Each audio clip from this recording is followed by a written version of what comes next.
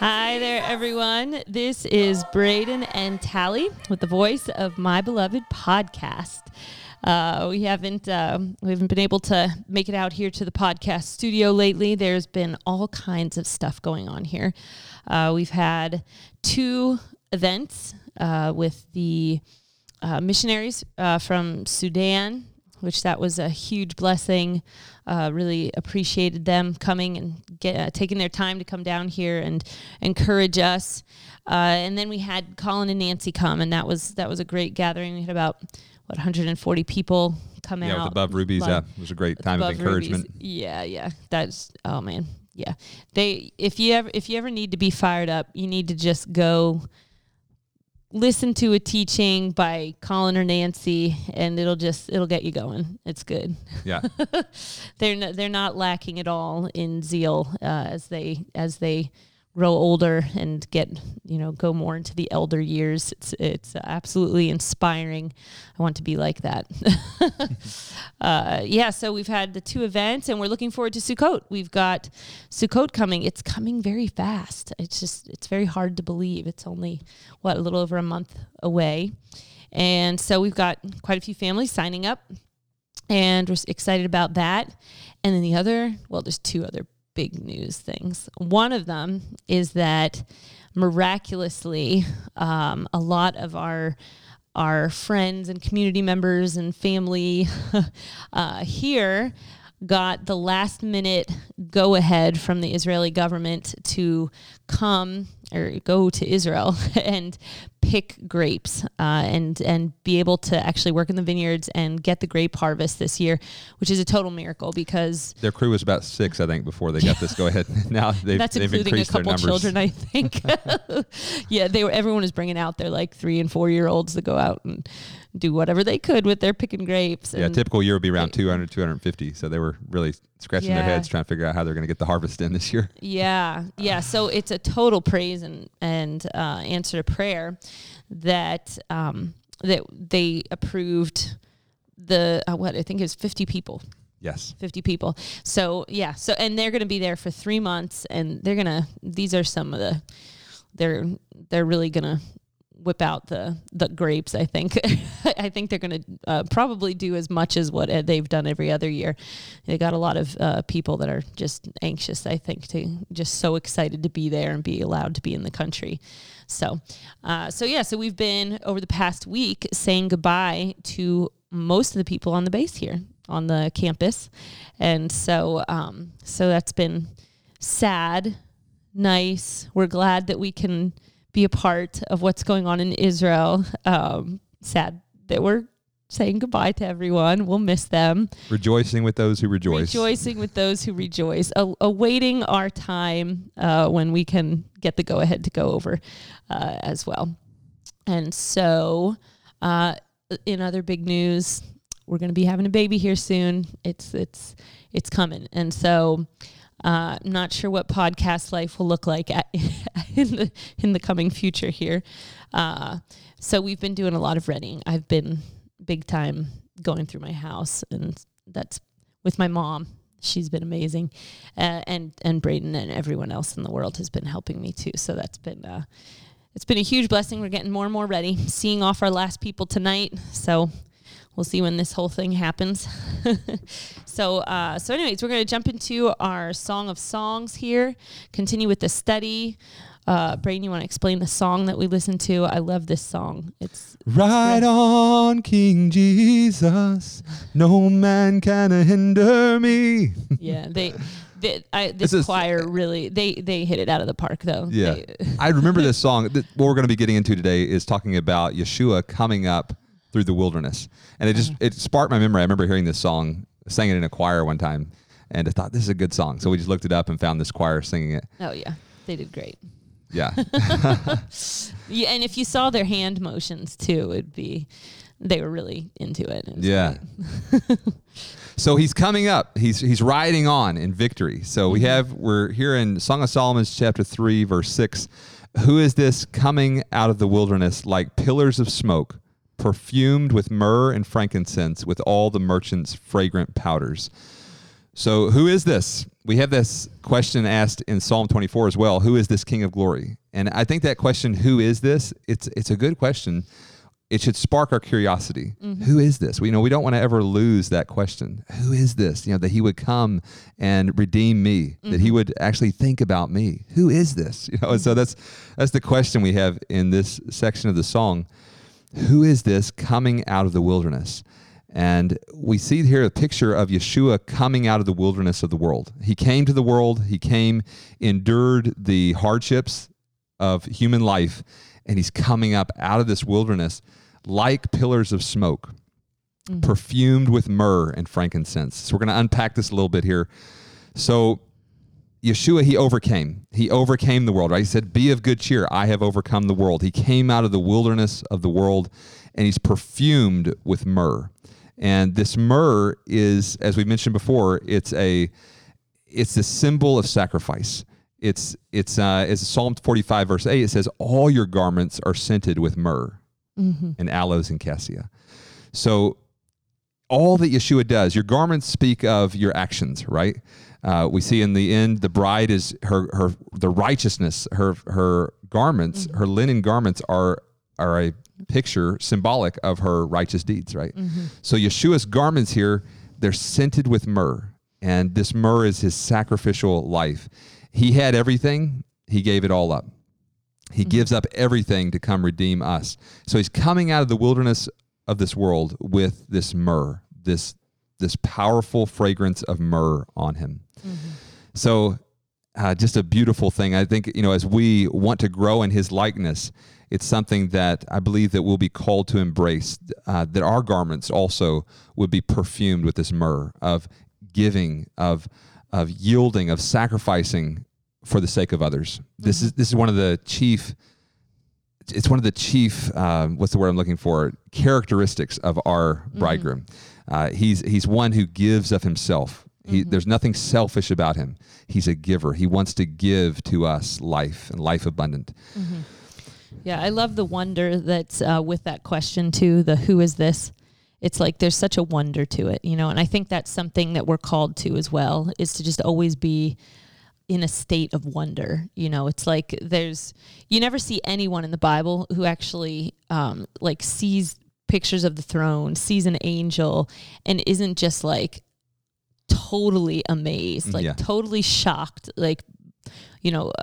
on their faces. Oh my, and it's like, these aren't people that were oblivious to God, to the seasoned angels, apostles.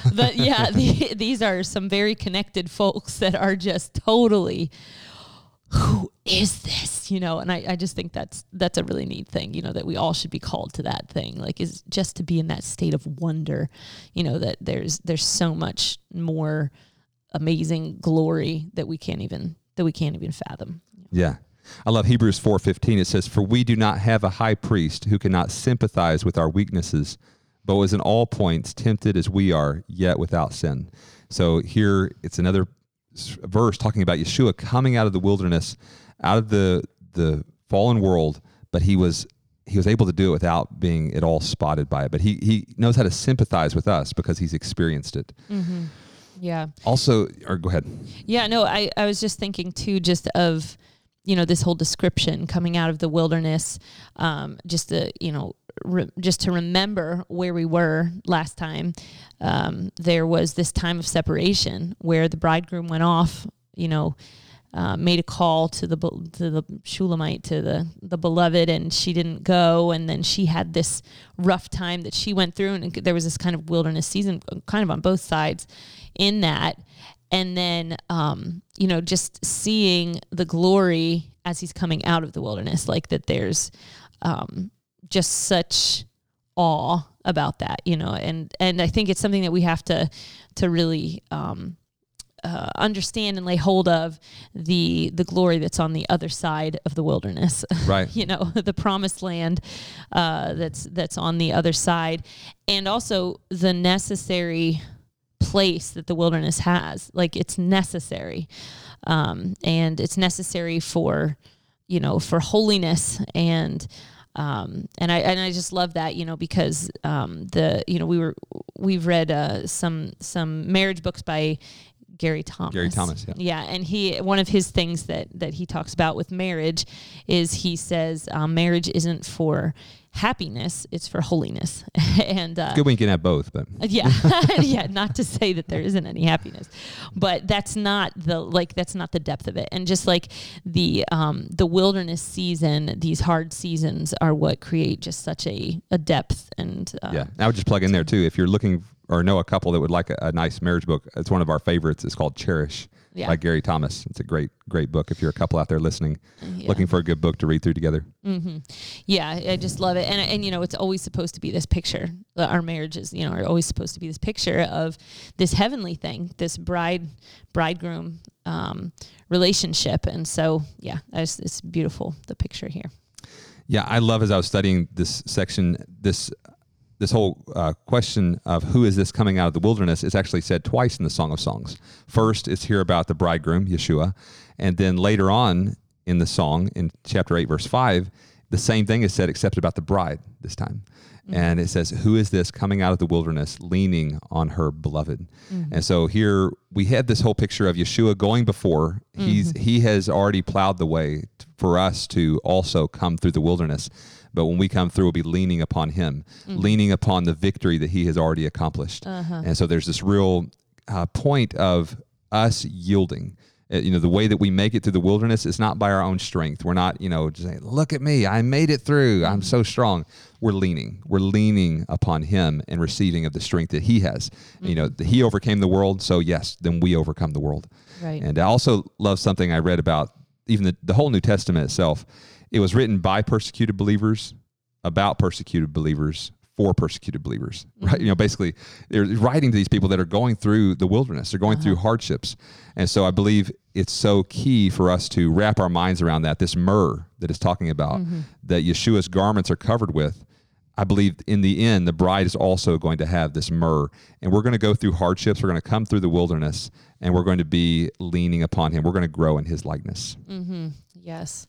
Yeah, and I think it's so important, which we've mentioned, I'm sure, many times before, but like just as Yeshua had his eyes on the goal, he had his eyes on the prize, when he was going through that, like when he was suffering and laying down his life, he knew it was coming. He knew the reward. He knew that this fragrance of myrrh and frankincense and the pillars of smoke, like it's just such an awesome thing. That's what he saw. He saw that was ahead of him. So we can look forward and see the same things, because sometimes it's painful. The whole myrrh, that to bring out that fragrance of myrrh is painful. Right. And so, yeah, it's something we need to know. Why are we doing this? It's good. So not only myrrh, but also frankincense here is mentioned. He's got the perfume of frankincense as he's coming out of the wilderness. And this frankincense it's a symbolic of, a lot of times you see in the sacrifices in the temple, frankincense is accompanied the sacrifice. And you see it just in a lot of the temple service, frankincense being used. So this is symbolic of his priestly role. Yeshua is coming up out of the wilderness. He's prayed, the incense of his prayer life. He's coming up out of the wilderness of this world with the incense of his prayer life to the Father. Mm-hmm. And he ever lives to make intercession, right? He's one that is just full of this perfume of prayer. Mm-hmm. And his life in action, the myrrh, he laid his life down. He agonized in Gethsemane. He laid down his life on the cross. That's the myrrh. And then the frankincense would be symbolic of his words, his prayers to God. John 17, his high priestly prayer. Mm-hmm. He's praying to God for the people, for his disciples, for those who would believe. And so this is also something that he calls us to join in with him as well, to join in not only in the myrrh, but also in the frankincense, that we would also be those that intercede for the body, that we're, that fragrance would be a part of our lives. Mm-hmm. And then also we have like pillars of smoke. Throughout the Bible, we have smoke going along with the glory of God. In Exodus 19, we see Mount Sinai is just covered with smoke as the glory of God comes down. Mm-hmm. In Isaiah 6, we have holy, holy, holy is the Lord of hosts. The whole earth is full of his glory. And the post of the door were shaken by the voice of him who cried out, and the house was filled with smoke. So here we have again, the glory of God comes. There's a smoke that just accompanies it. Joel 2:30 says, I will show wonders in the heavens and in the earth, blood and fire and pillars of smoke. So here, the exact language is used here in Song of Songs, like pillars of smoke. And Yeshua was that pillar of smoke. You know, you could just imagine just this pillar of smoke, just this fragrant incense, but it's like a pillar just going right up from his life, ascending to God. As he's coming through the wilderness, he's got just a pillar of smoke, of incense, fragrant worship to God. So then we have here in this verse as well, it talks about the merchant's fragrant powders. And we think of merchant, there's the parable that Yeshua talked about the merchant in Matthew 13:45. It says, again, the kingdom of heaven is like a merchant seeking beautiful pearls, who when he had found one pearl of great price, went and sold all that he had and bought it. So this can have two different applications. One for us, you know, that we see the beauty of the kingdom of God, this pearl, and we were willing to lay aside everything to pursue that one thing. It could also be referring to Yeshua himself. He had the glory of heaven. You know, he had this beautiful, beautiful place, but yet he laid it all aside to come to the wilderness of this world in order to purchase us out of darkness. He basically sold all that he had and bought us. You know, he bought us out of darkness. Yeah. So you could interpret this passage as, you know, he's coming out of the wilderness with a merchant's fragrant powders. He's got this fragrant powder of the merchant on him, that he endured all the agony of this world in order to buy us out of darkness. He saw us as a beautiful pearl to be purchased out of the darkness. So I love that kind of interpretation of this parable as well. Just that he saw value in us. He saw us as something to be redeemed, something to be sought after, and decided to lay aside all the glory of what he had to pursue us. So, wow, amazing. Verse 7, behold, it is Solomon's couch. So this is an answer to the question, who is this coming out of the wilderness? Behold, it is Solomon's couch, or you could also say Solomon's bed. It's the Hebrew word mitah. With 60 valiant men around it of the valiant of Israel. Okay, so he's coming up out of the wilderness victorious. You know, he's sitting down. I think we could speculate that that's, you know, if it's on a couch or a bed, he's sitting down. So one of the things we can see here is he's coming out of the wilderness victorious. He's seated right there on that. And so he calls us to sit with him in that victory over the world. Also, we see the valiant men around him. There's these valiant warriors. I think of the angelic host that is, you know, a great cloud of witnesses, right? Or also the angelic host that is surrounding this bed that's coming out of the wilderness. And it's a place of safety.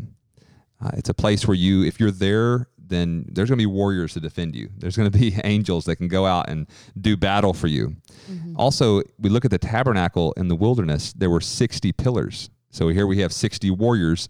In the tabernacle in the wilderness, there were 60 pillars of support for the tabernacle. So there's this connection, it seems, of, you know, the tabernacle and this, what's going on here in Song of Songs, that there was this, you know, the tabernacle moved around too, right? Coming out of the wilderness, right? Right. And so you see this connection with the tabernacle and this bed or this couch that's coming up. Yeah, I'm also thinking about just the pillars of smoke. You know, a lot of times we actually have family out in Colorado in the middle of big forest fires all around, and there's pillars of smoke that are going up. Right. And like just even in other parts of the Bible where there are the pillars of smoke, it kind of was scary, you know. And I think that the presence of God is so awesome that it is scary. You know, we see that even at Mount Sinai, you know, the children of Israel just like, Moses, you go up, you know, we'll just stay down here, you know, like, and that was, you know, lots of smoke and things. And so I think like our natural reaction at times to like these pillars of smoke, like this awesome thing is to be scared. Who is this? What is this? But I just look at this as, with the 60 valiant men, there's 60 valiant men of Israel that are surrounding. You don't have to be afraid. Yeah. It's like, no, this is a place of victory. Like, this is a place of safety. And just how that's like, that's the place for the bride. The bride isn't scared of, just isn't in fear, but knows that her relationship to her bridegroom is so strong. She knows she doesn't have to be scared, and I love that picture of safety. Right. Yes, good. So also, they're valiant men. They're also the valiant of Israel. So these are not just valiant men, mercenaries. They're not just really skilled warriors. They're also the valiant of Israel. These are men that will be gladly willing to lay down their lives to protect Solomon and his bride. Mm-hmm. So they're these bodyguards of the king. They're mighty. They're able to. It's emphasizing the point that it's a place of protection. Mm-hmm. You're going to be safe if you're right there. And then it goes on. They all hold swords. Verse 8, being expert in war. Every man has his sword on his thigh because of fear in the night. So these guys, they're ready with their sword just right there. It's not laying on the side. Even in the nighttime, they're watching over you. I think it's Psalm 91. It's daytime, nighttime. There's these warriors. They're surrounding you. And one of the ideas is that we're all in this process of this journey through the wilderness. We're coming up. We're leaning on Yeshua. We're leaning on his victory. But this place of protection, it's a picture of the surety of arriving to the wedding day, arriving to that place of completion. There's a sureness to that. Mm-hmm. We will arrive to Revelation, the marriage supper of the Lamb, without a doubt, right? Because there's these warriors. It's a part of God's plan that his people be made ready for that wedding day. Mm-hmm. And so we can be assured of that. And so this whole description of the warriors that are around the bed, that are around this place of closeness to the bridegroom, that's a place of safety. And I really just want to encourage all of you out there listening to pursue that place of closeness with the bridegroom as one of your first priorities. That is such a place of protection. Of being close to him, of knowing him. This is eternal life, to know him. This is what you want to pursue. This is what you want the days of your life to revolve around. It's a place of protection. Mm-hmm. Once we get away from that place of seeking him, of loving and knowing him, that's not so much of a place of protection. That we kind of, I think we're sometimes remove ourselves from that place of angelic protection or God's, covering, but in that place of seeking him, of being on his couch, as it says, coming out of the wilderness, this is the place where there's great safety. Make the first commandment your goal. And that's God's protection in your life. Mm-hmm. That's God's, it's one of the safeguards that you can have in your life is when you pursue that number one, pursue the first commandment as a number one goal, and you can be confident in him bringing you to that place of the marriage supper of the Lamb. And that's exciting. Yeah. And this also speaks of basically just how, we're kind of, this whole story here involves war, it involves battle. And I think that's something we have to really know as well, that, there's war. There's some times where it might be very scary if we don't see the 60 valiant men, like there are times where, in this journey of getting prepared, of making, getting ready as a bride, that there's going to be some scary times if we don't see and understand the valiant bridegroom who has gotten the victory and is coming up with 60 valiant men of Israel that are experts in war, that are there in the night. Yeah. They're there in the night, with their swords. They're experts, and they've got these swords for the night, and so I think that's something that we really have to understand, just that, because it's not an easy road. It's not it's not one where it's dancing through the fields of flowers. This is a war zone that we're going into, to get ready, and so we need to know that. Yeah. Historically, they say Solomon. We know that he married several different women from different countries surrounding Israel, and it was a peace-making move, right? To try to if you're married to the next door neighbor's country daughter, then that king's not going to want to fight against you. Well, my daughter's there. I'm not going to fight against that country, right? So Solomon, he was a real, he's a diplomat in that way. He's like wants to try Shlomo. He was the peace guy, peacemaker. Yeah. So this actual scene of the wedding procession coming up from Egypt. We know that he marries Pharaoh's daughter, right? And so there would have been this procession, and a lot of times these processions would have been a target for robbers along the way. Mm-hmm. So, but this one has got 60 valiant men around it, mm-hmm. So it's going to arrive to its destiny, right? So that's the encouragement. The takeaway from this passage is for all of us out there that are we're desiring. Oh, I want to be ready. I want to be with the oil in my lamp when He comes. We just keep our eyes on Him, keep our focus on staying close to Him, and it's sure you're going to arrive to your destiny. Solomon's the bridegroom, Solomon in the actual story, but spiritually speaking, our bridegroom Yeshua is going to bring us to the place of the wedding, to Jerusalem. He's coming back to Jerusalem. Mm-hmm. He's going to bring us to this place. It's sure. It's a sure thing.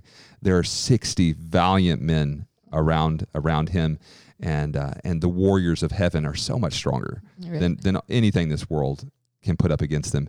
Right. And and really, whether we live or die. Right, the death thing can sometimes be, the scripture calls it the sting of death. Right, it's just like a bee sting, a wasp sting. It's like it's got a little sting to it.